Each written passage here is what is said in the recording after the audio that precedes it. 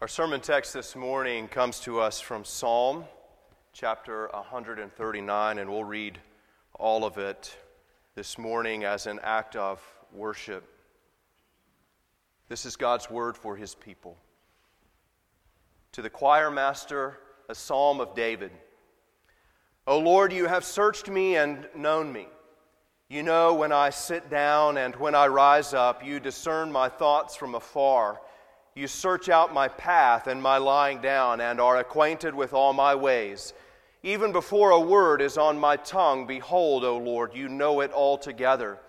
You hem me in behind and before, and lay your hand upon me. Such knowledge is too wonderful for me. It is high. I cannot attain it. Where shall I go from your spirit? Or where shall I flee from your presence? If I ascend to heaven, you are there. If I make my bed in Sheol, you are there. If I take the wings of the morning and dwell in the uttermost parts of the sea, even there your hand shall lead me, and your right hand shall hold me. If I say, surely the darkness shall cover me, and the light about me be night, even the darkness is not dark to you. The night is bright as the day, for darkness is as light with you. For you formed my inward parts. You knitted me together in my mother's womb. I praise you, for I am fearfully and wonderfully made. Wonderful are your works. My soul knows it very well. My frame was not hidden from you when I was being made in secret, intricately woven in the depths of the earth. Your eyes saw my unformed substance. In your book were written, every one of them, the days that were formed for me, when as yet there was none of them. How precious to me are your thoughts, O God! How vast is the sum of them! If I would count them, they are more than the sand. I awake and I am still with you. Oh, that you would slay the wicked, O God! O men of blood, depart from me. They speak against you with malicious intent. Your enemies take your name in vain. Do I not hate those who hate you, O Lord? And do I not loathe those who rise up against you? I hate them with complete hatred. I count them my enemies. Search me, O God, and know my heart. Try me and know my thoughts, and see if there be any grievous way in me, and lead me in the way everlasting. The Lord is my portion. Amen. Please be seated.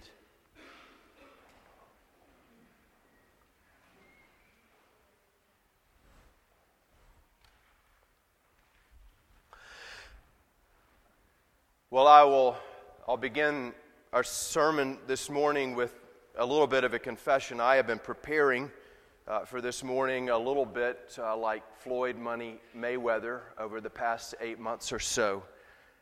Because today we mark Sanctity of Human Life Sunday. Today is the very day 50 years ago that the United States Supreme Court passed Roe v. Wade. And it is the first Sunday since Roe v. Wade was overturned. Thanks be to God. But after Roe was overturned, many Christians, so-called, took to every form of media to crow their dismay at the overturn of Roe on every possible media channel. And this morning, as we evaluate Psalm 139, I hope that something will become very, very clear to you. That a Christian who supports abortion is hypocritical, logically inconsistent, and intellectually dishonest. If we give the best of all possible countenance to that opinion, a Christian who supports abortion is simply cowardly.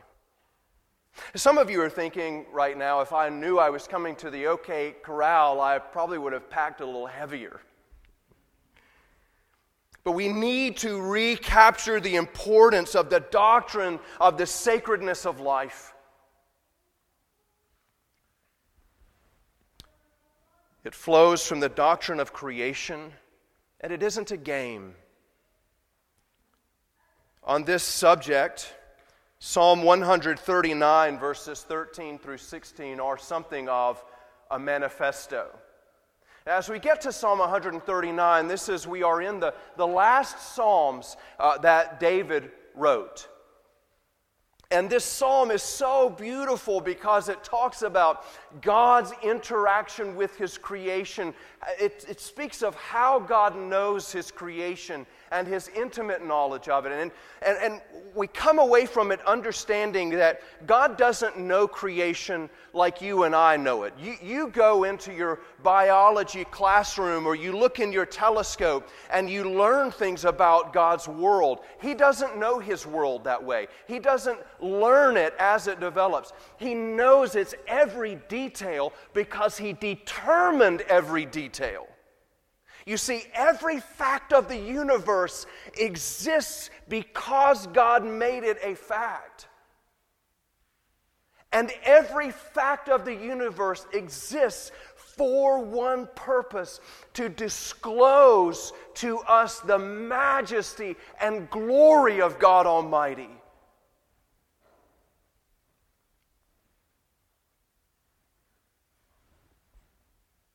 This is why in verse 6, David concludes, "Such knowledge is too wonderful for me. I can't take it all in. My brain can't contain it." I think about all of this, how looking out upon the congregation this morning, and God knows every word that you will speak today, tomorrow, and for the rest of your life.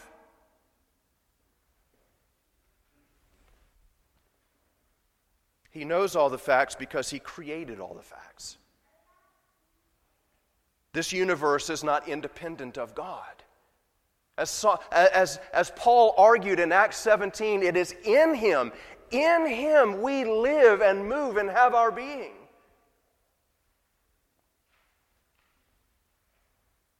And so what can the psalmist do but conclude with adoration? This morning, as we look specifically at verses 13 through 16,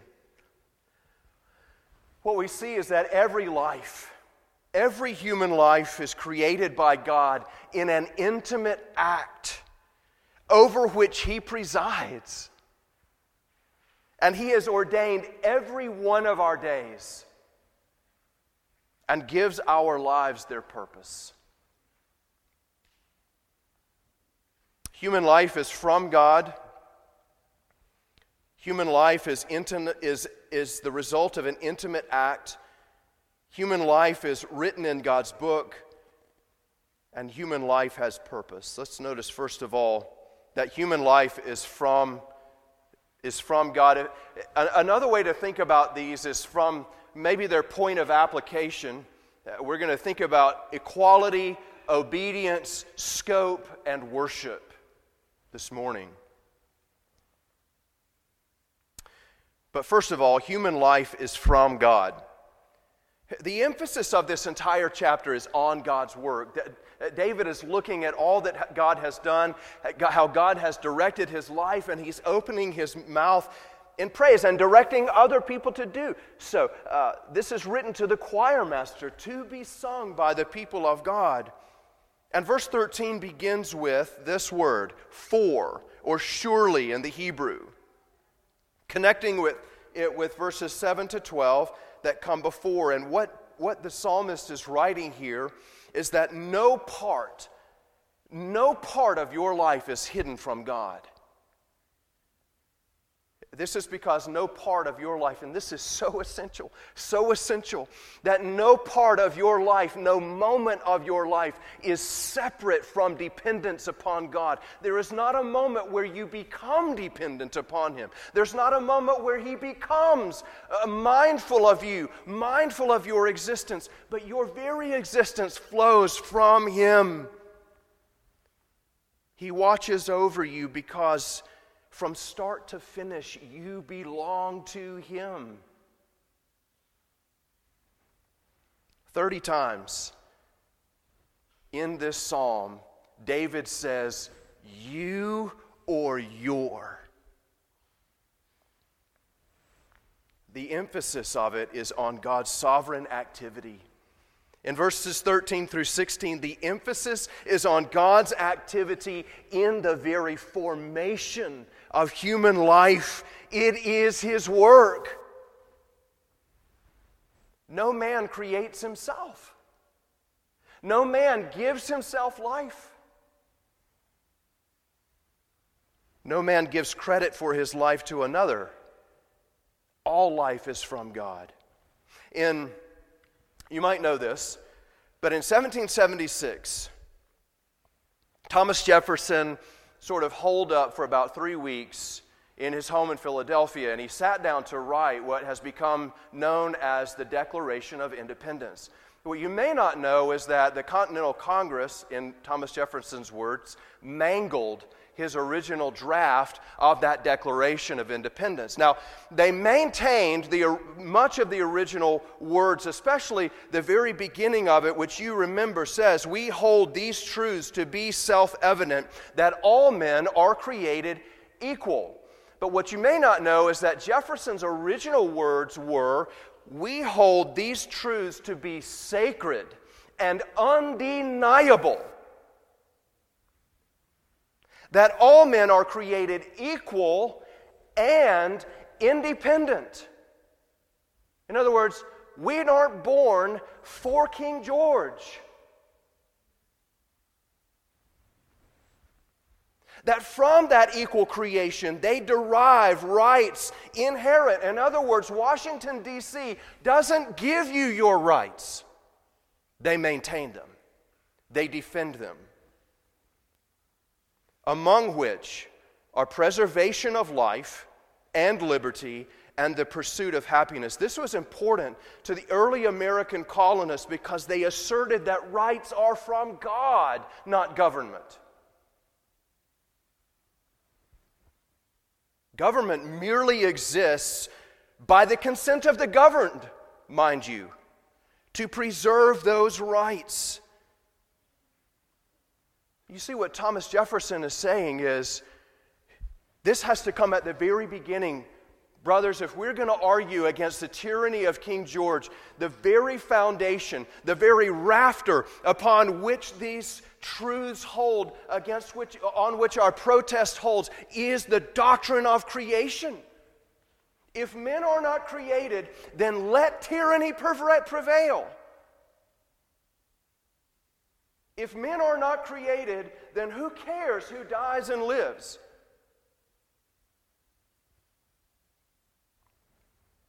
These verses apply to every single human life. In Psalm 139, these verses remind us why all the prejudices you encounter in life are wrong. And some of our friends will want to decry prejudice and inequality and then argue for abortion. You can't do that. You either take the whole doctrine of creation or you throw the whole thing out. Why shouldn't you discriminate against someone based on his skin color?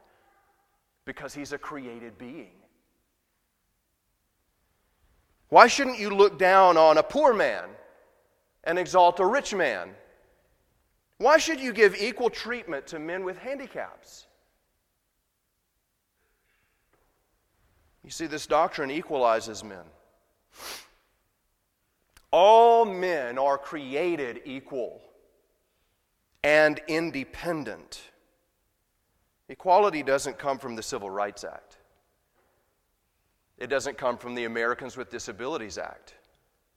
Equality comes from the doctrine of creation.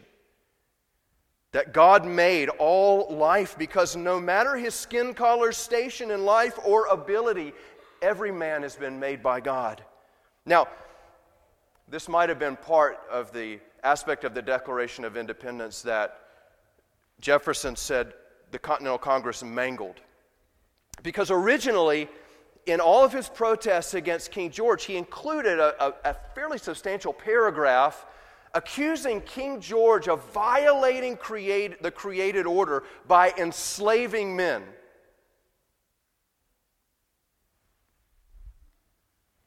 The Continental Congress deleted the paragraph. He says this about King George: he has waged cruel war against human nature itself, violating its most sacred rights of life and liberty in the persons of a distant people who never offended him, captivating and carrying them into slavery in another hemisphere, or to incur miserable death in their transportation thither. This piratical warfare, the opprobrium of infidel powers, is the warfare of, in all caps, Christian king of Great Britain. He was coming out a little bit like Floyd Money Mayweather, too. Why could he argue against slavery, chattel slavery? Because of the doctrine of creation. Now, some of our, I hesitate even to call them friends, who wrap themselves in Christian garb, say, some people want to tell us what to do with our bodies. They just don't want us to be free. That's a quotation. No. We don't want to tell you what to do with your body. We want to tell you what to do with the body that for a period of time is nesting in your body. We're telling you what you cannot do to someone else's body that happens to be inside yours for 40 weeks. At what point does the doctrine of creation apply to a child? Or the Declaration of Independence? We happen to believe that the Declaration of Independence applies to every human life. Secondly, not only is human life from God, and therefore we can argue for equality of men and we can oppose tyranny. Secondly, human life is an intimate act. Some of you are saying, I know that and I don't want to talk about that in public. But the psalmist here depicts the creation of each life as something that God presides over in an intimate fashion. Go back with me to the words that we read in verse 13. For you formed my inward parts. You knitted me together in my mother's womb. And then he says in verse 15, my frame was not hidden from you when I was being made in secret, intricately woven in the depths of the earth. Your eyes saw my unformed substance. There are two poetical couplets here that speak of how intimately God was involved in the creation of every human life. And what the psalmist is getting at is this, that body and soul, you belong to the Lord. We opened our worship this morning reading from Psalm 95, and the psalmist there is going through a litany of creation and saying, think about the earth, think about the stars in the heavens, think about the seas. They all belong to the Lord. As you go down to the beach and have your vacation and you swim in the waters there and you observe the wildlife, all of that belongs to the Lord, and so does every life. But every life belongs to Him in a special way. We don't read these words about starfish. The first couplet, he says, you formed my inward parts. Now, literally this means you possessed my kidneys. That's, if we translated it literally from the Hebrew, you possessed my kidneys.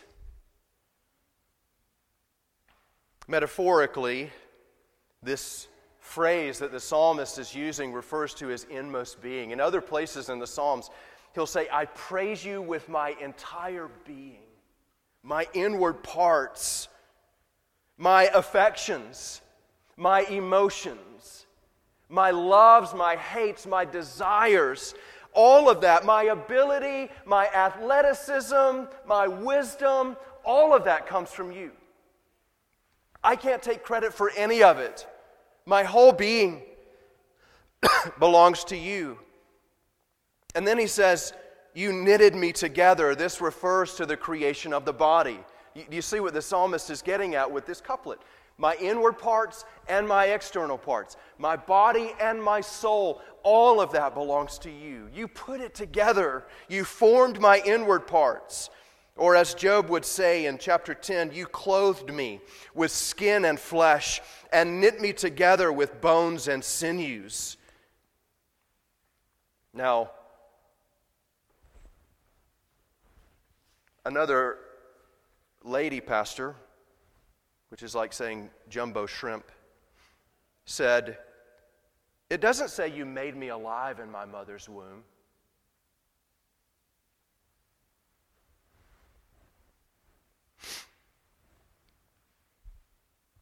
What the psalmist is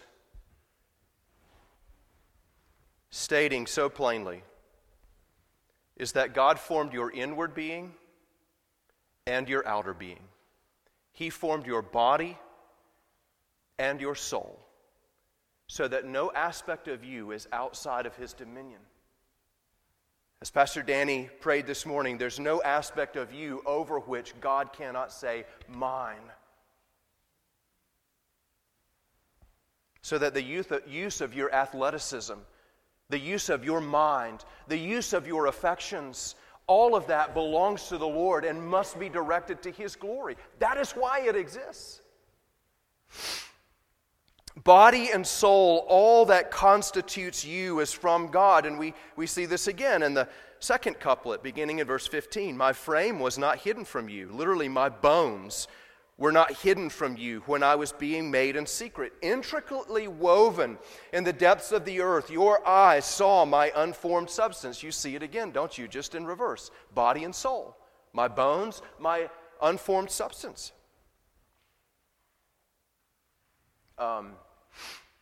Here the emphasis is on the fact that God saw it.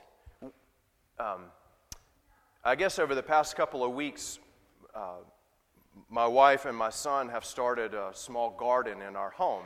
And so they've taken these half pieces of chicken and egg carton, and in them are cabbage seeds and carrot seeds and spinach seeds. And so one of the fun things to do over the past couple of weeks is to water those and take them out and let them get the sunlight. But then you know what you do. You go in every day or maybe a couple times a day and you're just like, oh, it's sprouting up. Look, I can see the little spouts coming through.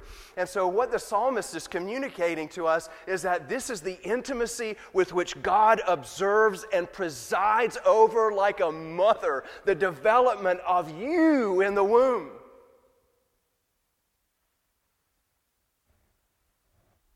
You saw it.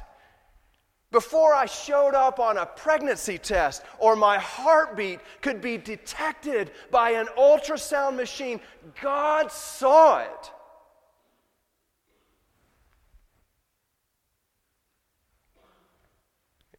Give you just a couple little things to apply from this. In the resurrection, we often talk about how there will be a physical continuity between the body that you have now and the body that you will have in the life to come. And some of you are saying, well, I hope not too much continuity. But it will be without the pains and all the shortcomings. But do you know also there will be a personality continuity without all the shortcomings? Because God intimately presided over you and the development of you without the sinful parts. The things that are continuous in your family, those personality quirks, some of that will still be there. But sanctified and glorified completely. There will be a continuity because God made that part of you too. But a second thing that we recognize is that you and I can't be reduced to chemical processes. You're not just peptides and synapses of the brain. God gives you emotions and affections. This is what it means to be His image bearer. All that makes you you is from Him. These verses establish, thirdly, under some application here, why all men have a duty to obey and worship Jehovah. Moses, speaking to Israel in Deuteronomy 32, verse 6, says, "Do you thus repay the Lord, you foolish and senseless people? Is he not your Father who created you, who made you and established you?"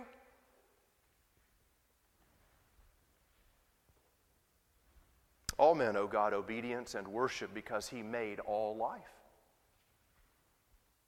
intimately. Thirdly, human life is written in God's book. This is the scope aspect. Notice what the psalmist concludes with in verse 16. "In your book were written, every one of them, the days that were formed for me, when as yet there was none of them."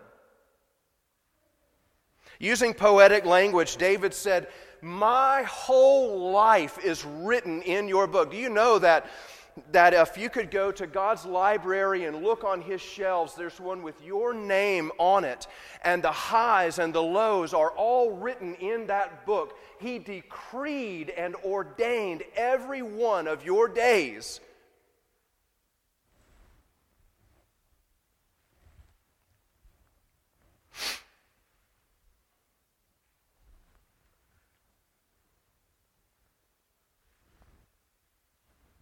Including for the ladybugs. And a key question for us to answer is this. Given all the psalmist has said so far, where does the Lord begin to record those days? When? Is it when the egg implants into the uterine wall?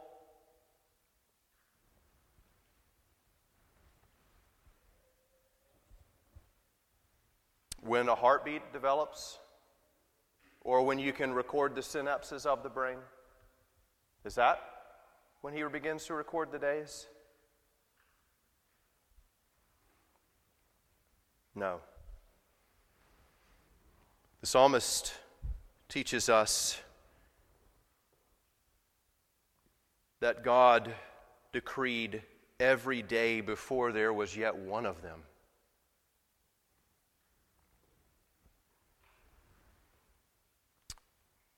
It is God who opens the womb and permits life to develop. And it is God who closes the womb in his wisdom and at his decree. Every day.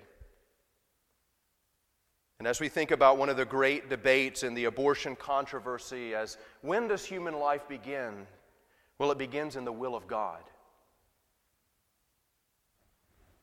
The perspective of the creation fundamentally rules over the debate. The psalmist saying that his days began when God was forming him in the secret places. Fourthly, human life has purpose. Go back up with me to verse 14. "I praise you, for I am fearfully and wonderfully made. Wonderful are your works. My soul knows it very well." Every life that exists is a created life, and it exists for one purpose: to magnify the triune God through the Lord Jesus Christ in the power of the Holy Spirit. This is what gives life dignity. The psalmist says, "I am fearfully and wonderfully made," and we'll wax eloquent on, fearfully. That means in fear and trembling, I acknowledge this doctrine. I don't belong to myself. I belong to a Creator. Wonderfully made. I don't fully understand the whole thing, the whole process.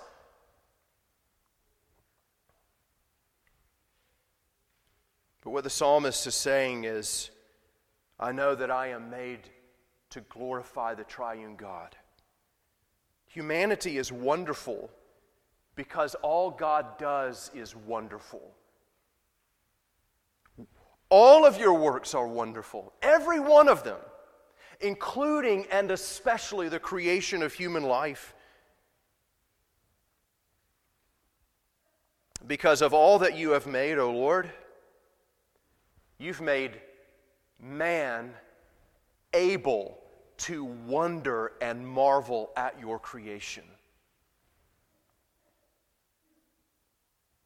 Every life that God brings into being exists to give Him praise. Every single human life. The psalmist says, my soul knows it very well. Implanted on the soul of every human being is an understanding that he must praise God. Now, some suppress it. No doubt. In foolishness, some suppress it.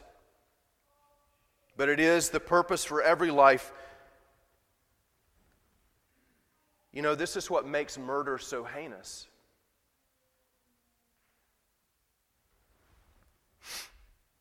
Because the moment that you close the book on someone's life,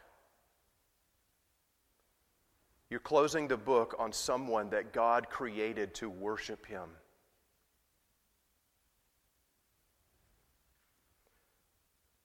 This is why He revealed to Noah in Genesis 9, and for your lifeblood I will require a reckoning. From every beast I will require it, and from man. From his fellow man I will require a reckoning for the life of man. Whoever sheds the blood of man, by man shall his blood be shed, for God made man in His own image. To end a human life is to eliminate one of God's worshipers. This is what makes the act so heinous. Unlawful killing is to rob God. To end a human life is to take away one of His worshipers. Ebenezer Scrooge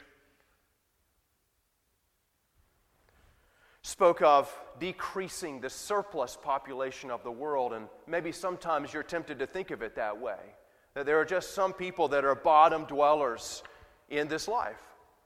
But God doesn't see it that way. Every life is one that He has created for His own glory.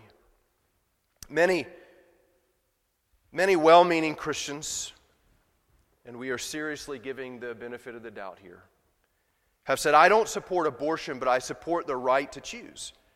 No, you don't support the right to choose. What you believe is that a pregnant woman has superior rights to the created life within her.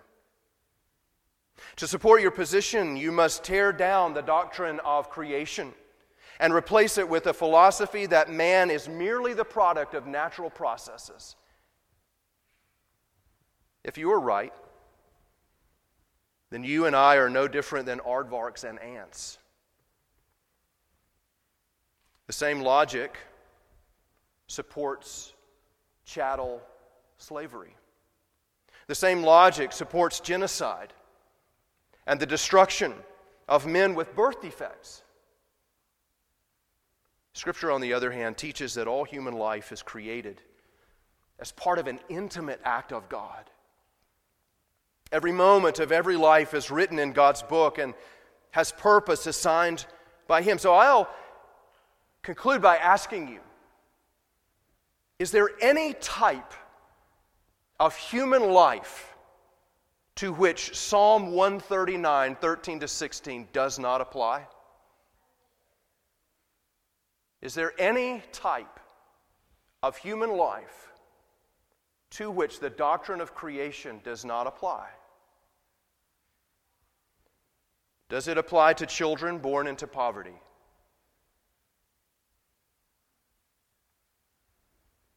Does it apply to children who are the product of rape? Does the doctrine of creation apply to children who are the product of abuse? At what point in Yahweh's creative process does an individual have the right to destroy that created life?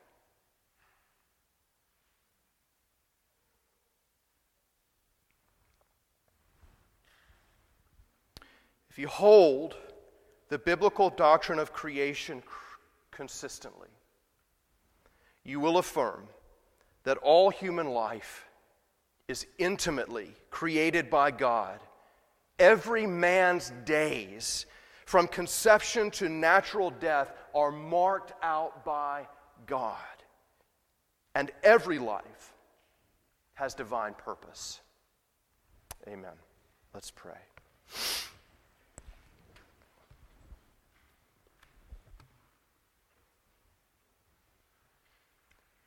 Our Heavenly Father,